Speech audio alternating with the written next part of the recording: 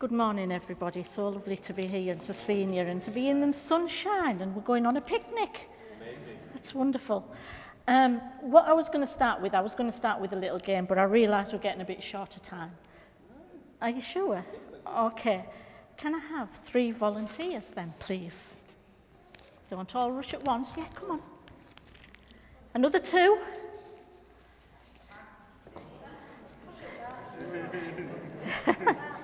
Right, okay.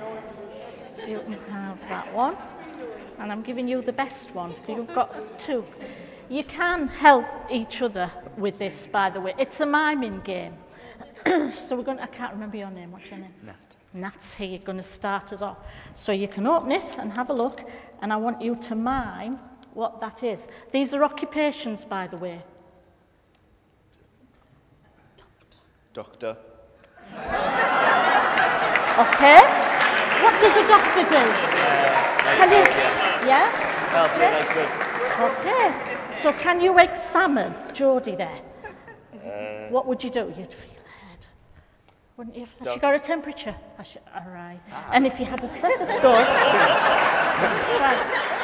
And he would be a doctor. Right. Well done. Jodie, what's yours? Don't tell us. Just mine it. Yours is a bit harder. That was fine.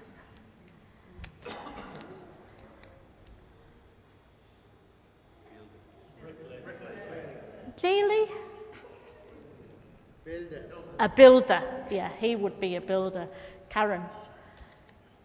Now, you might need to have the help of these people here. So I've given you 2, haven't I? Yeah. You know what it is? Yeah. Okay. Yeah. The other one. Okay. Yeah. I'd like you to sort of go on the floor on all 4s, please. Okay. So you go with Jodie.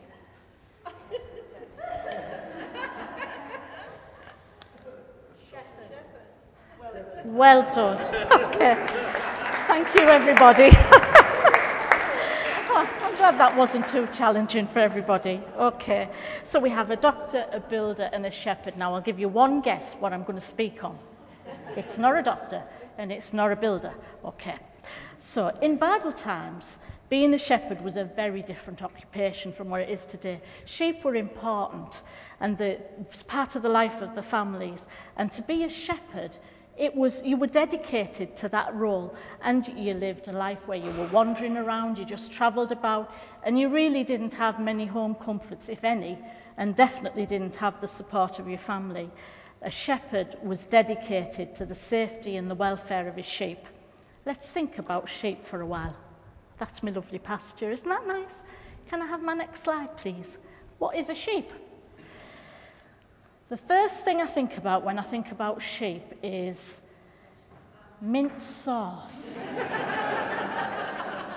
It's really nice with mint sauce, but that's not really going to be helpful to this talk. Okay. So when I think about the attributes of sheep, I think of them in a number of ways. To start with, the vulnerable. Sheep are known to have poor eyesight and hearing. Sheep have no camouflage and they have no protection from predators. It doesn't have claws and it doesn't have strong jaws for biting. Sheep are easily confused and frightened, and they'll run away in a panic. They'll get so panicked they'll even run off the end of a cliff. And that's not just disastrous for that sheep, it's disastrous for all the others because they tend to follow on, they follow the friends and they go over the end as well. So they end up with the same difficulty. This is where the familiar scenario comes in of a sheep being stupid and easily led. I can relate to some of those attributes. My sight and hearing could be better because I don't always see the consequences of my actions, and I often fail to hear what God wants me to hear. I don't make a secret of my Christian faith, but this can cause me problems because I can be misunderstood and I can be mistrusted, as people who don't know me think that I'm going to judge them or criticise them in some way. And this can be hurtful for me because though I'm not in direct danger from predators, I haven't got claws and I haven't got strong jaws for biting to protect myself from harsh or unfair treatment. Rejection, when you're trying to help or build a relationship or a friendship, is tough to deal with, and it can be just as damaging to a person as a wolf is to a sheep. I'm a simple soul, and it doesn't take a lot to confuse me. You ask my family and frighten me. Though I tell myself I just have to trust in God, quite often I still find myself in a panic and running off in a direction that I'm not meant to go. Because I need to have an answer to my problem now, my panic can lead me over a cliff and a long fall down, or cause me to stray into a thorn bush, or I can follow somebody else's path that takes me away from the things that have kept me safe in the past. Stupid and easily led. Yeah, that just about sums it up. I don't think I'm alone when I make these comparisons. I believe there are lots of us, and that makes us a flock of sheep. And what does a flock of sheep need? Next slide, please. He needs a shepherd. What is a shepherd? King David wrote Psalm 23, and he understood sheep. He was a shepherd boy before he defeated Goliath and became a great warrior and king. He understood completely the needs of a sheep, but he also knew there were things that we could learn about being cared for by a shepherd. I'm just going to read Psalm 23. That's the psalm he read. Can you just put the next one up? The Lord is my shepherd, I lack nothing. He makes me lie down in green pastures. He leads me beside the quiet waters. He refreshes my soul. He guides me along the right paths for his name's sake. Even though I walk through the valley of the shadow of death, I will fear no evil, for you are with me. Your rod and your staff, they comfort me. You prepare a table before me in the presence of my enemies. You anoint my head with oil. My cup overflows. Surely your goodness and love will follow me all the days of my life, and I will dwell in the house of the Lord forever. There's such beautiful words, and what comfort this psalm's brought to so many over the generations. Many, many people will say this is the favourite part of the Bible. I've had this little account for many years, and I've often read it and shared it. It was written following a conversation with an elderly Basque sheep herder, and these are a few of his thoughts on the 23rd Psalm from a man who has lived the life of a shepherd. Next slide, please. The Lord is my shepherd, I lack nothing. He makes me lie down in green pastures. He leads me beside the quiet waters. He refreshes my soul. He guides me along the right paths for his name's sake. A shepherd will plan his day around his sheep. Sheep tend to start eating very early in the morning, and during the day he'll lead them to the rich, sweet grass so that they can eat and rest later. As they're contentedly chewing their cuds, he knows that they are gaining weight, putting on fat, and keeping healthy. Sheep need water to drink.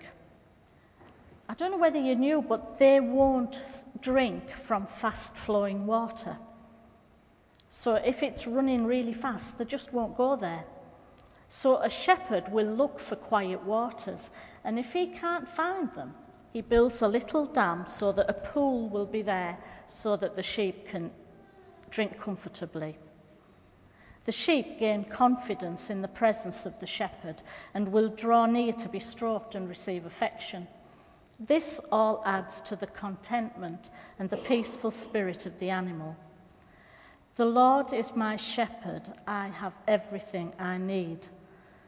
The shepherd tries to provide everything for his sheep that his sheep needs: provision, nourishment, and a contented spirit.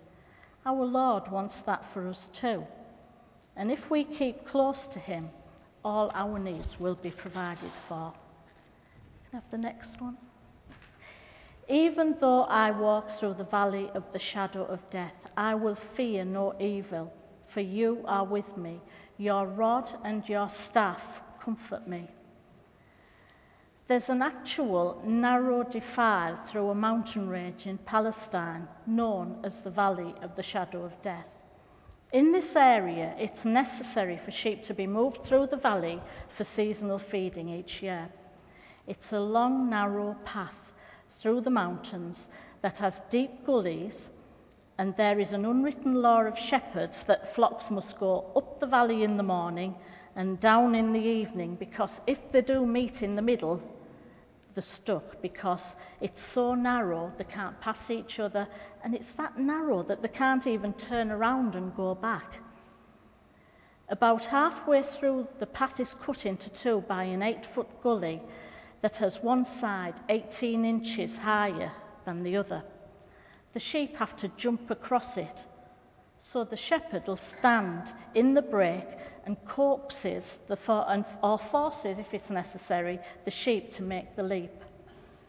If a sheep slips and lands in the gully, the shepherd will use his staff to pull it up back onto safe ground. There's also wild dogs looking for a good meal in this area, and once again the shepherd will use his trusty staff to protect his flock. There are times in our Christian walk when we need to travel a rocky and uneven path.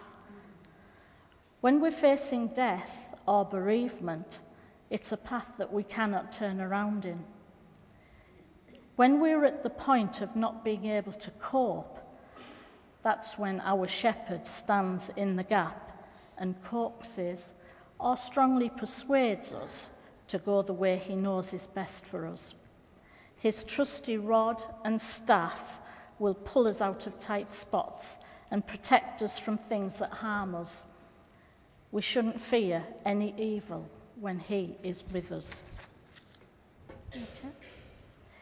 You prepare a table before me in the presence of my enemies.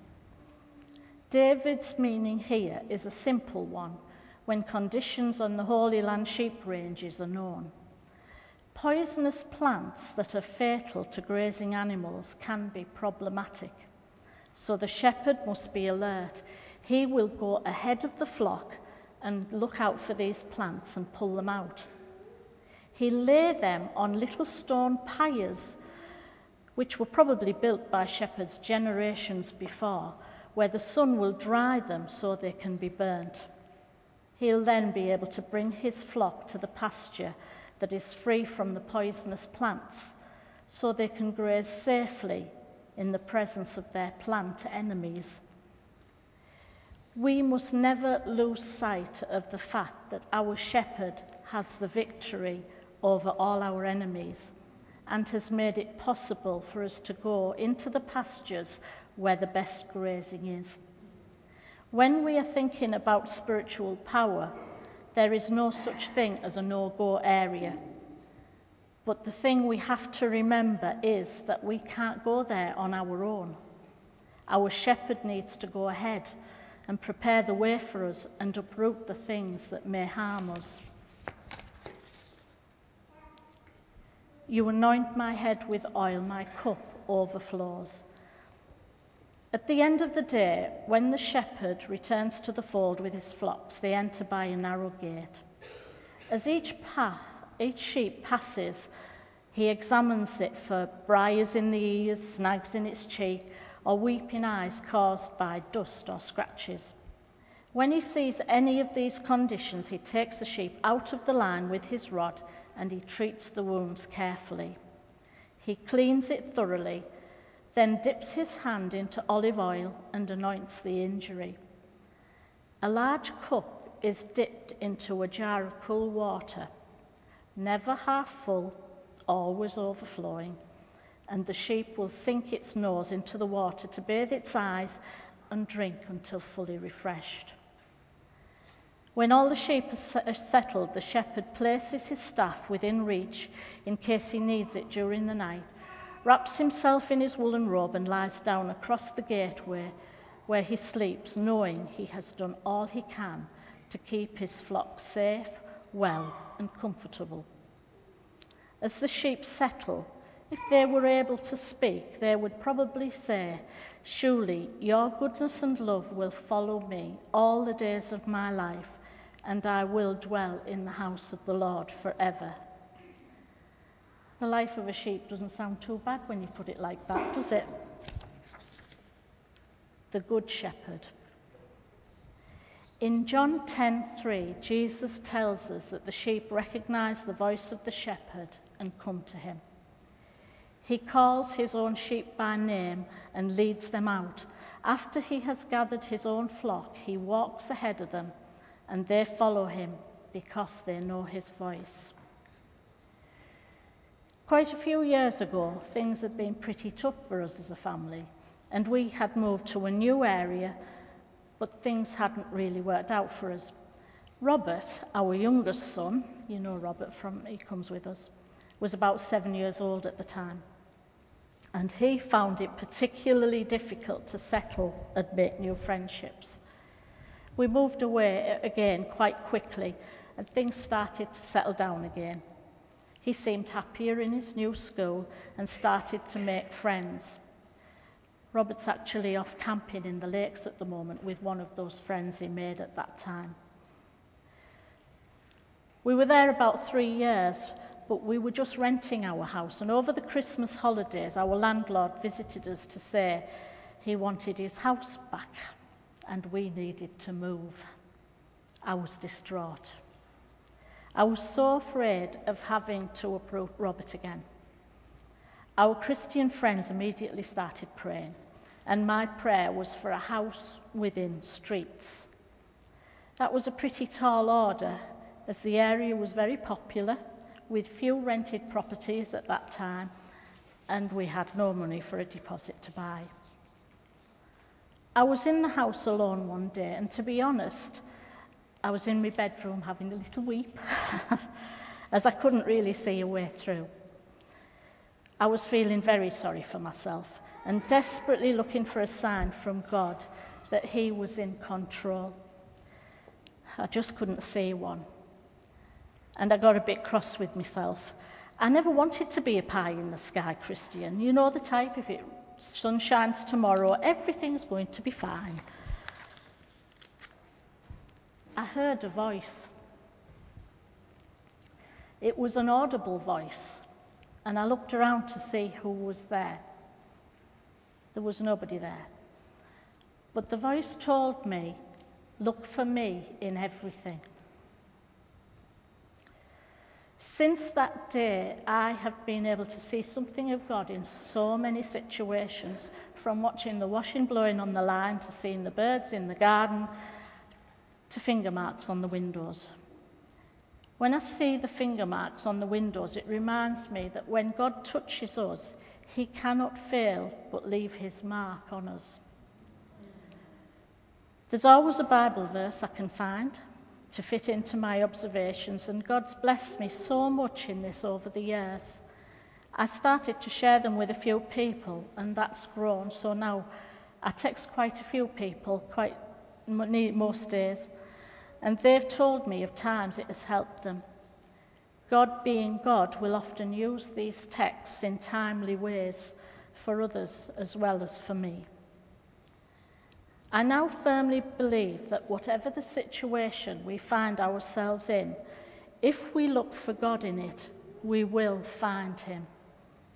By doing this, it takes any power Satan may want us to believe he has over us away from him as he works to discourage and mislead us, and puts that power firmly into God's hands. About a week after my voice moment, I was looking through a drawer for something, and I picked up an insurance policy that we had taken out just after we got married. Guess what? We hadn't realised it, but it was about to mature, which gave us the deposit we needed on the house that was for sale a couple of streets away, and where we live now, 20 years later. Jesus is our good shepherd. He speaks to us, but we have to hear and respond. He leads us, but we have to follow. He does his bit, but we have to do ours by responding to his call and following him. The thing is, we're not sheep. We are people. We are people made in the image of God, with a brain to give us intelligence and a free will to make choices. We're much more able than sheep to take control of the situations we find ourselves in. Do we panic and run off a cliff, or do we listen out for the shepherd's voice and follow him? Do we follow the rest of the flock into areas we shouldn't be, or do we keep our eyes fixed on the shepherd and follow him? That's our challenge, and it's one we have to take each and every day. My advice would be, follow the shepherd. Thank you. Would the band come up, please? I just want us to pray. Heavenly Father, we just thank you and praise you that you are such a good shepherd to us, Lord, that you look after us, that you lead us, that you're always there. And Lord, we just need to ask that you will help us to always listen to you, listen out for your voice, and keep an eye on your lead, Lord, wherever you may take us.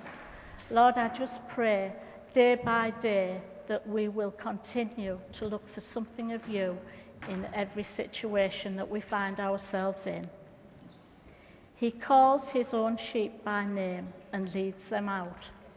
After he has gathered his own flock, he walks ahead of them, and they follow him because they know his voice. We're going to sing a song that covers the 23rd Psalm. I'll trust in you alone. Thank you.